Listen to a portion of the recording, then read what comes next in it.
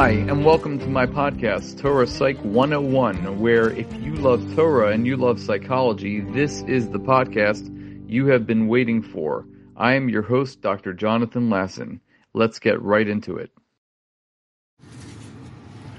In Parshas Shelach, we have the disastrous episode of the Meraglim, the spies that were sent to spy out the land, Lasur Esaretz, to kind of tour the land, but they went about on a different mission, and they presented a very negative report about Eretz Yisrael.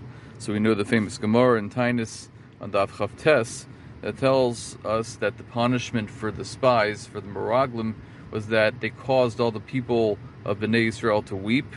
So therefore, you wept for nothing, and the people are going to weep for years. So we're told that this occurred on the night of Tisha B'Av. So this was the tragic consequence of weeping for nothing. What's interesting, Rabbi Twersky mentions, is that we see the same thing happen in the times of Yehoshua. That Yehoshua had sent out spies, and the spies came back, and the mission was very, very successful. So what was the difference between the mission that occurred in the times of Moshe and the mission that occurred in the times of Yehoshua? And he answers with a very basic answer and a fundamental truth, a psychological principle too, that tells us that what happened in the times of Moshe is that the people did not really have an idea of whether or not they could conquer the land.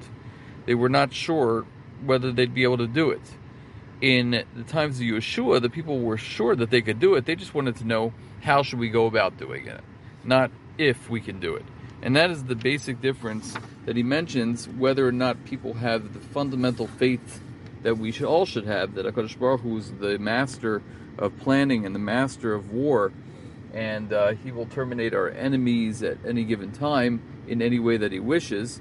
But the times of Yehoshua, everybody had the belief that we can conquer the land. It was just a matter of how we're going to go about doing this. So if we think about it in terms of how we can apply this nowadays, that if a person likes to question, and we all like to question, that's the essence of Judaism, is asking questions. We don't take things for face value. We ask just so that we can get a better understanding. If we can ask with the basic premonition that I do believe that HaKadosh Baruch Hu runs the world, and that everything that he does has a purpose and has a reason, then you can ask. And you can ask the how. How would you like to implement this so that we could be successful as Yidden? And this is a big lesson that we have in the way that we treat our Rabbanim, our Rebbeim. That we all have to be in that mode that I trust my Rav. I want to ask them how. How can I go about having better Shalom Bayis? How can I raise my children to be B'nai Torah, B'nos Torah? How do I do that? I just want to know how. I believe that it can be done, but I just want to know the how.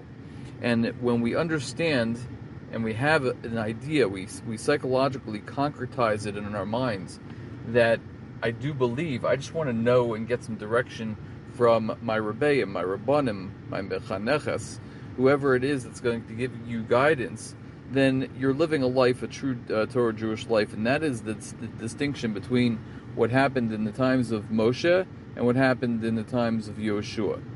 With this understanding, I hope we can go about continuing the way that we serve HaKadosh Baruch Hu, is believing and asking how. How should we become better Jews? Have a wonderful Shabbos.